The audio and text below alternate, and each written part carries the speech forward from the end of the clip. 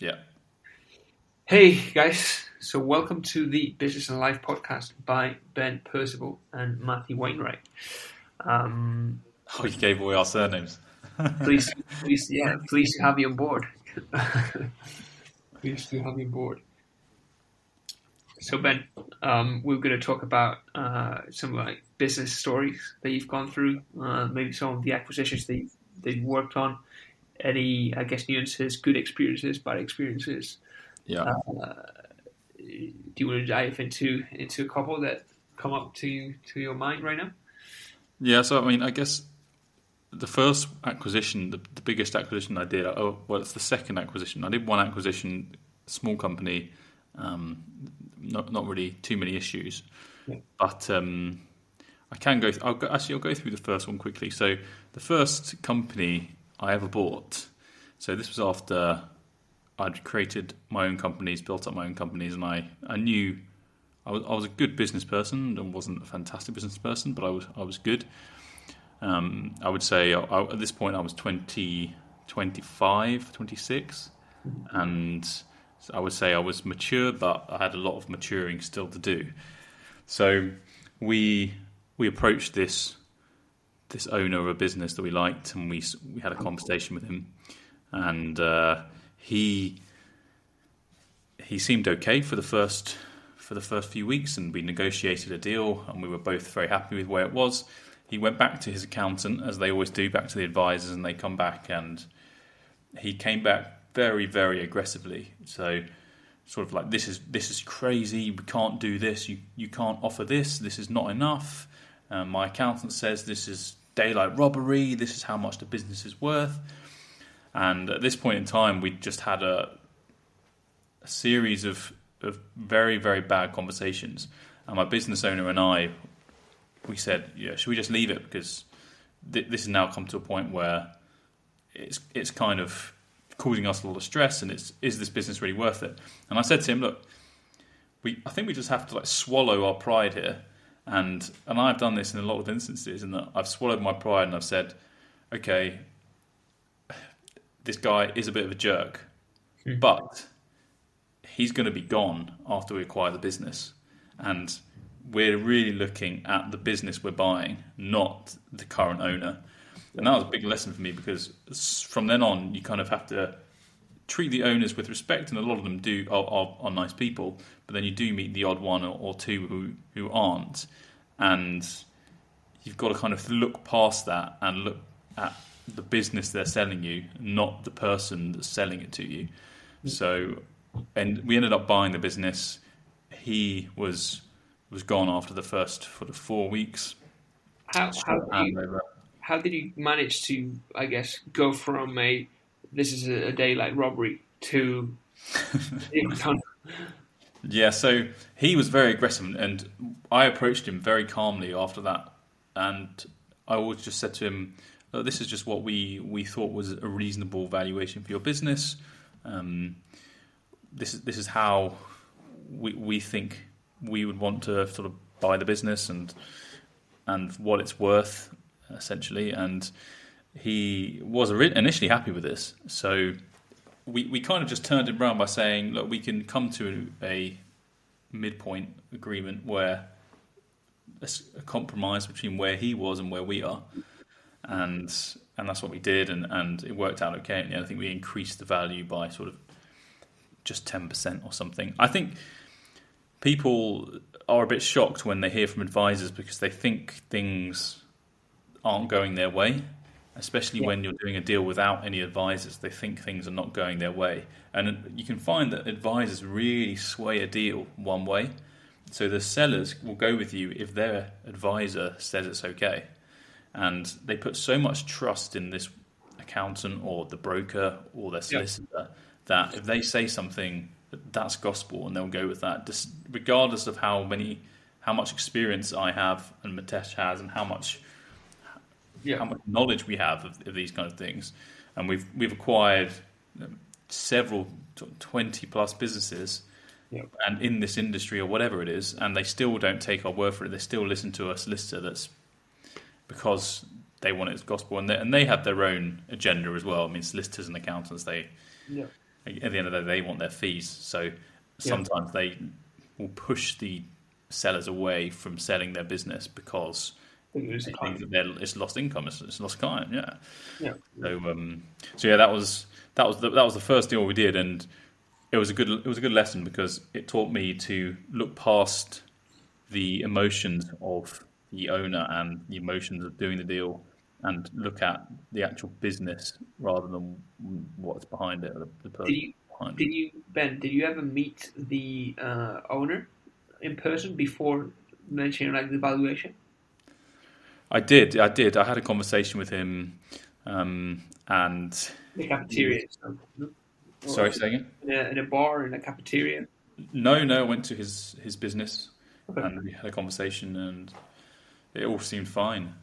But it's the way that sometimes these deals just go a bit crazy at some point, and it's just very common that there's no business that I've been involved in that I've consulted on, that I've bought, that I've built, that doesn't at some point have a really rough patch and a very up and down time.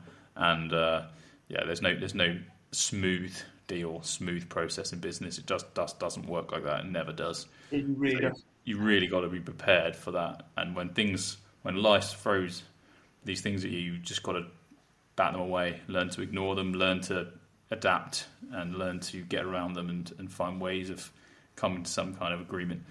And that's what we did. So I think 100%. I mean, like, even though business is very logical, it's super emotional. And you find this, if the audience goes into like deal making, you'll find that there's points of like really big highs and really big lows, or like, I wouldn't say lows, I would mostly say like moments of just like, feeling like very, very anxious. Like you get very anxious. And also, sorry to butt in, but you do spend a lot of time on these deals, don't you? Yeah. So when they don't go right, it's not just your lost income and your lost time.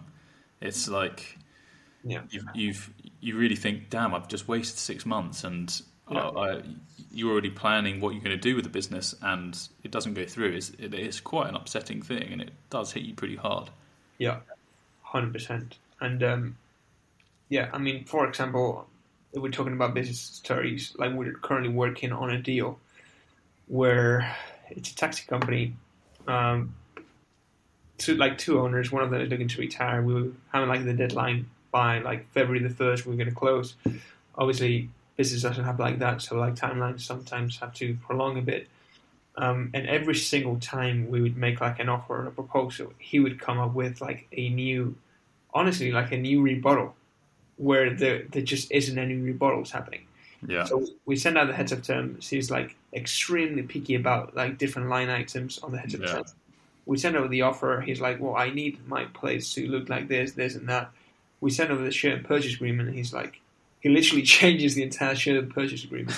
It's, I guess, managing different personalities it's if you're not emotionally aware, like it can be difficult, and you've got to just be patient. Sometimes that's a sign, though. I mean, if they're so picky on details, it might be they're not ready. They're not ready to sell their business. They're not ready to exit, and they're picking all of these legals apart because they want an excuse to back out. That could be subconscious on their part, even though they're looking to move forward. Yeah. So the second business I bought was very smooth from starting negotiations to closing the deal. So we approached the business owner, who was already in negotiations with another buyer, and they liked us so much that they stopped negotiating for the other buyer and just came over to us, and we got along really great for the 8 weeks it took us to go from initial heads of terms all the way through funding the deal to completion, and everything went really smoothly. It was until we'd actually bought the company and that we were starting to run the company that things started to get a little bit difficult. So when business owners stay in the business, they like their own way of working. And if you come in and try to change the way the business operates, they don't like it. It's very difficult for them to adapt to that. And adapt to the fact that there is new owners in the business and it's their role now to take the business forward. Yeah. And so we had the previous owner on a 12-month contract to stay in the business, which we now don't do. We don't agree to that because of the problems we've had in the past. Yep. In the first 6 months, we kind of just let him do his thing. We met with him regularly and talked him through, and we were sort of trusting in him because he'd built the business up over 20 years, and we were sort of trusting in him that he was doing right for the business. But we felt that after 6 months, he was kind of checked out now. He'd sold the business. He wasn't really invested. He was focusing on areas that weren't particularly important for the growth and the ongoing operations of the business, and more just small admin bits and sort of picking at our strategy and the way we wanted to run the business. Yeah. And so after 6 months, Mitesh and I and my partner, we had a conversation and we said, this is not working for us. We need to bring our own guy in, and we need to run the business our way. Yeah. And in other businesses we've brought in our own guy, and the businesses have flourished and prospered and done fantastically well. So we just thought we really should do this as soon as possible. And it was difficult. So we had to wait up till that 12-month period. We said to him, we're not really happy with what you're doing. You're not really fulfilling the managing director's role as we had hoped. Yeah. And we had a lot of sort of back and forth, and it got pretty messy, and it was unfortunate because they just really didn't like the way we were running the business. We wanted to modernise the strategy, and every time we tried to do something, the team and the previous business owner was just against it. And we almost felt like outsiders in our own business, which is never a good thing. Yeah. So sort of 12 months afterwards, we'd got planned over the second 6-month period what we were going to do. And we did a huge amount of personnel changes, removing the managing director from the business, removing some salespeople who just weren't performing and were pretty much relying on historic sales and not going out there and doing anything new. And we then brought in our own sales guys, brought in our own MD, and so the business has now doubled since we implemented those in procedures and new people and our strategies. Then how do you go on about recruiting the new talent? Like, do you do it yourself? Do you hire people within the business to do it? How do you go on about doing it? So we always focus very much on the recruiting. It's probably the top 3 most important things that we can do in a business is having the right people, and we don't compromise on that. It's so important that we have the right managing director, the right salespeople, the right general management in the business. Yeah. Compromising on that is just compromising on the business and the future of the business. So we focus a lot on making sure we have the right people in there, and we do work with recruitment agencies, and they bring us candidates regularly of people we like the look of, but we make sure that we vet them, we have a series of interviews, and we are 100% confident with where they are. Another example, recently we're looking at buying another business up in the northwest, and the business owner doesn't want us to buy the business until we have a managing director in place. So that's not very typical for us. Usually the business owner would provide a handover, and during that time we would bring in our own managing director, although we may have vetted or looked at some candidates before completion. In this case, he wants someone in place before the even completion takes part. So we're finding it difficult because we want to complete on this deal, and yet we haven't found the right candidate, and the candidates we have seen are just not what we want, and it is very difficult.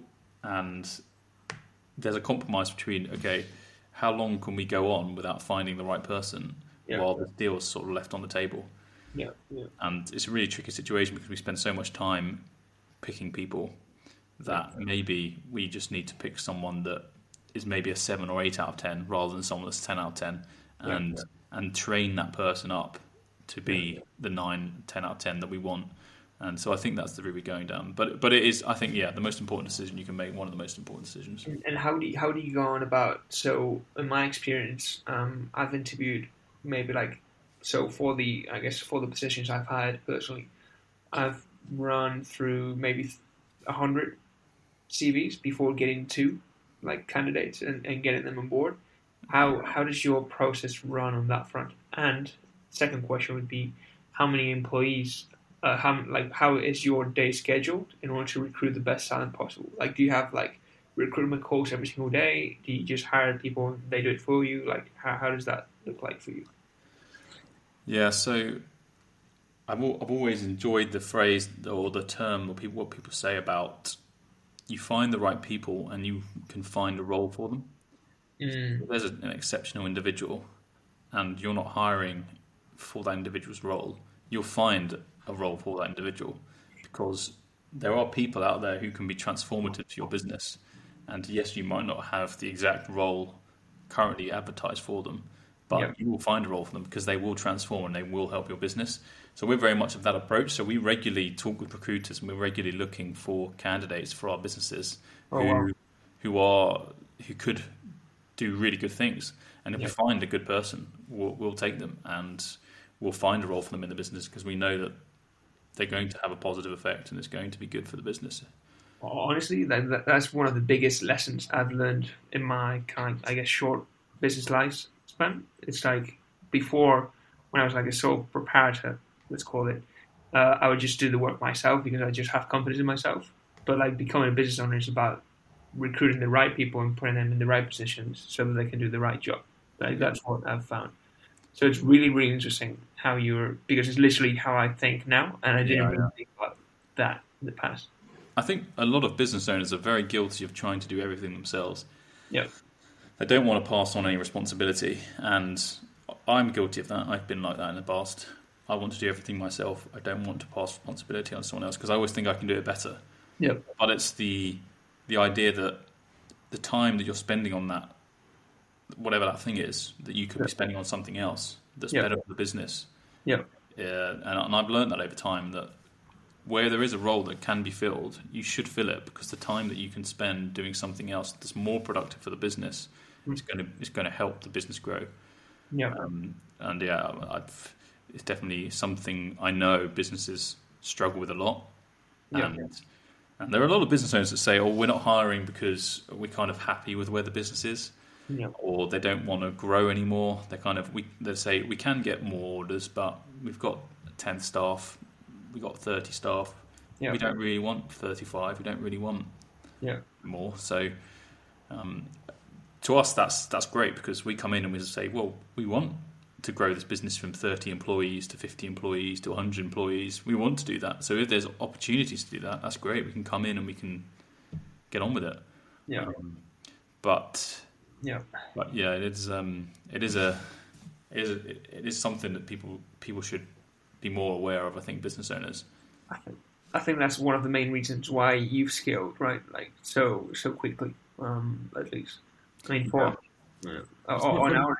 Yep, go for it. But yeah, probably the best hire we made was a operations manager for our group of businesses, a marketing and operations manager. Oh, really?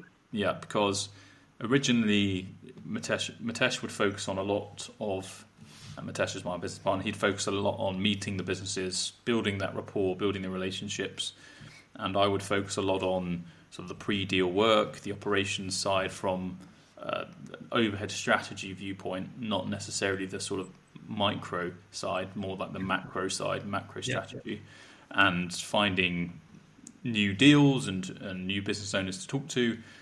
And that was a good use of my time. But what that meant is the businesses that we did have, while they were being managed by managing directors, I wasn't able to give the attention to the managing directors and help them as much as I would have liked. And so bringing in that operations and marketing consultant, he works directly with them a lot more than I can. And that's his sole purpose, is really to make sure they're operating as we want them to and implementing the strategies we want them to. And if they're struggling with anything, he can help.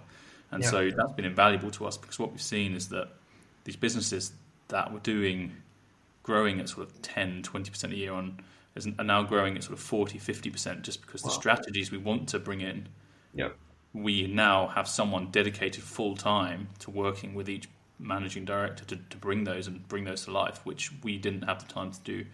So that was transformative for our business, and I think we've only got in our company, in our investment acquisition company, we have 3 people: myself, my business partner, and the operations consultant, and we don't have anybody else. So it's we probably will be hiring again at some point because it's helped us dramatically.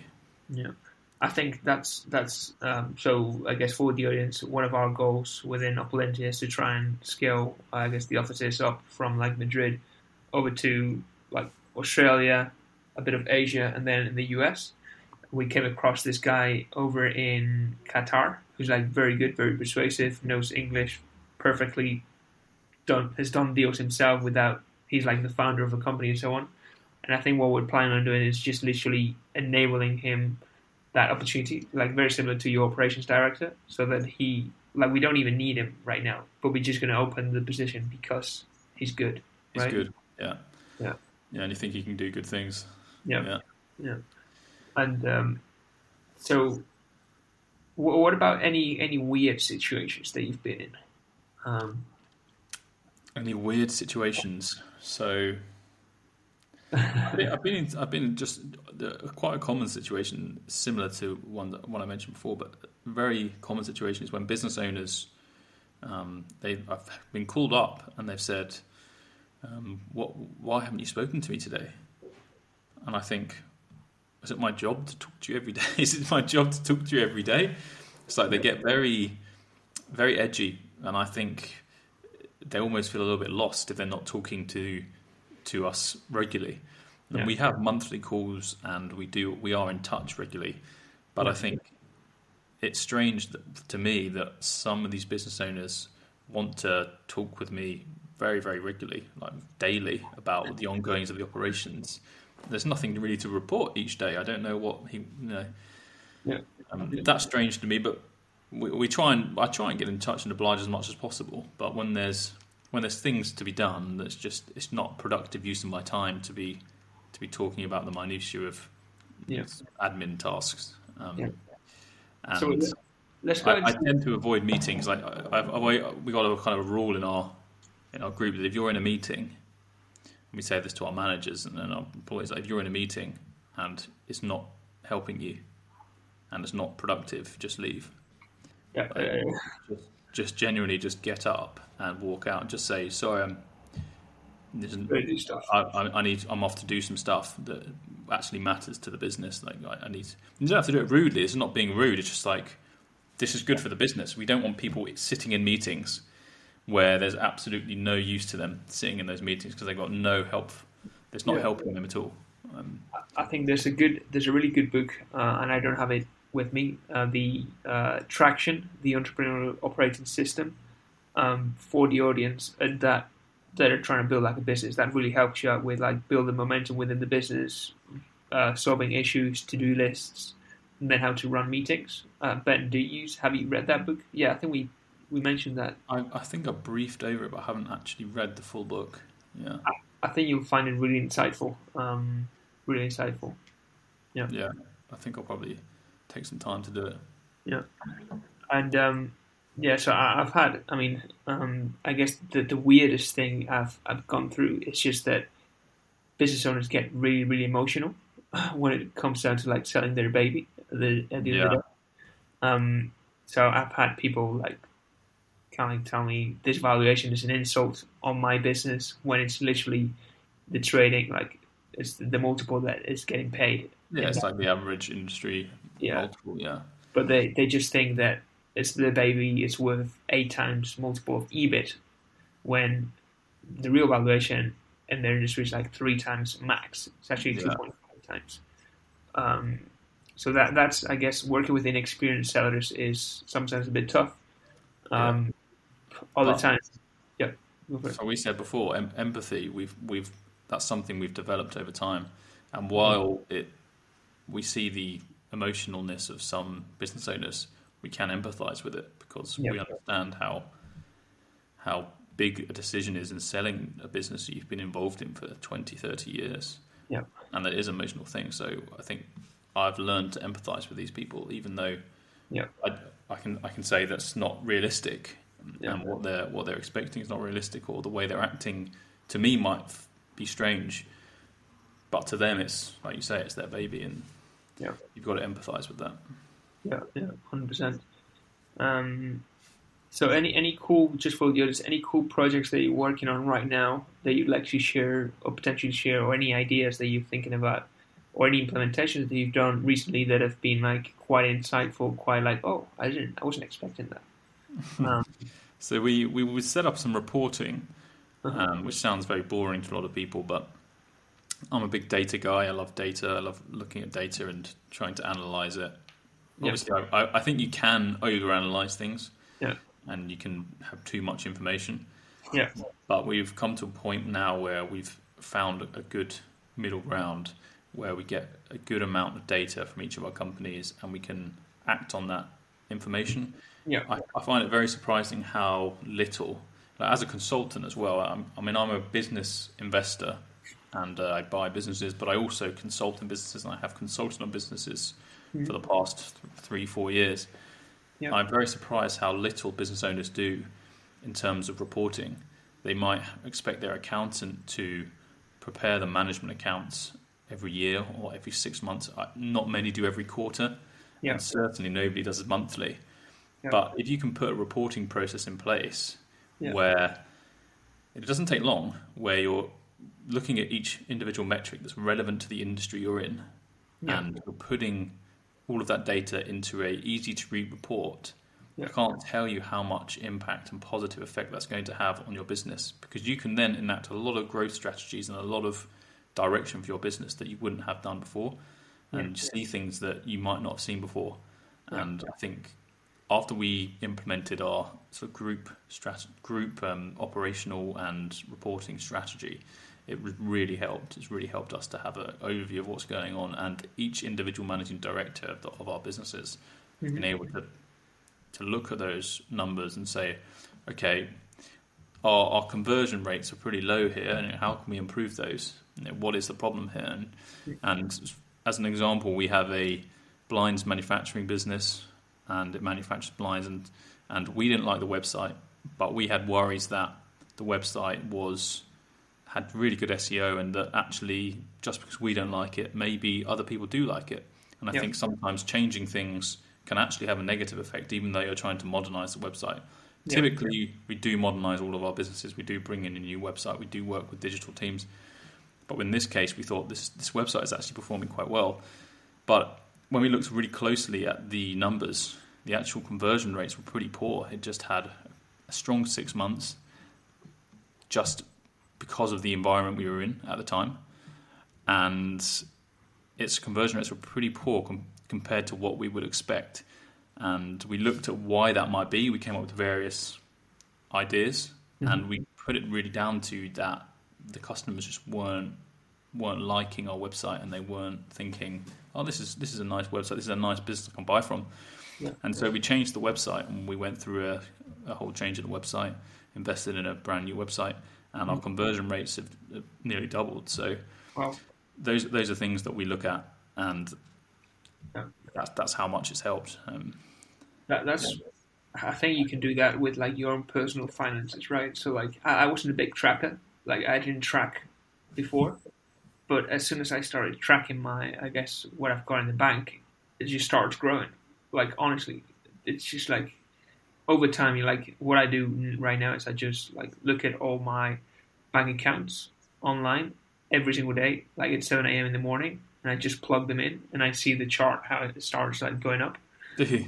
Yeah. I think one of the worries about doing that is that you do become quite a tight person, because then you start you're counting the pennies, aren't you? And you're looking at, I can't spend this £2 here. There are some things I think are ridiculous to spend money on. I wouldn't spend money on buying a coffee, just make a coffee. I wouldn't spend money on some other things like that. But I think if you follow your finances too closely, it's like you start to think, every purchase you make is a bit painful. To be honest, I mean, I'm at a stage now where like buying like a $2 coffee doesn't really hurt, right? But it's the principle. You're buying. Why would you buy $2-3? Why would you spend £5 on a venti latte from Starbucks? If you did that every day across the year, you'd be spending £1,500 or whatever it is. I mean, pointless. my thought process, to be honest, has been like all the best people in the world are trackers. Like if you see Cristiano Ronaldo, he tracks the amount of goals he scores, the amount of assists he does. Like I don't know, Usain Bolt, the fastest guy on earth, he tracks the speed at which he does. Like I guess winners are trackers, like achievers track the stuff that they want to achieve in. Hence why I'm trying to do it, to be honest. No, it makes sense. I think, but tracking the right things, you can definitely track the wrong things. If you're tracking the right metrics, then that should definitely help. Yeah. So to business owners out there, track your business operations. Get some reporting in place. It's going to help. Only if you don't want to buy any $2 coffee. Well, if you start tracking your business, maybe you can stop buying $2 coffee. Yeah, sure. All right. I think we'll call it there, and we'll see you guys tomorrow. Great. Thank you, guys. See you later. Bye.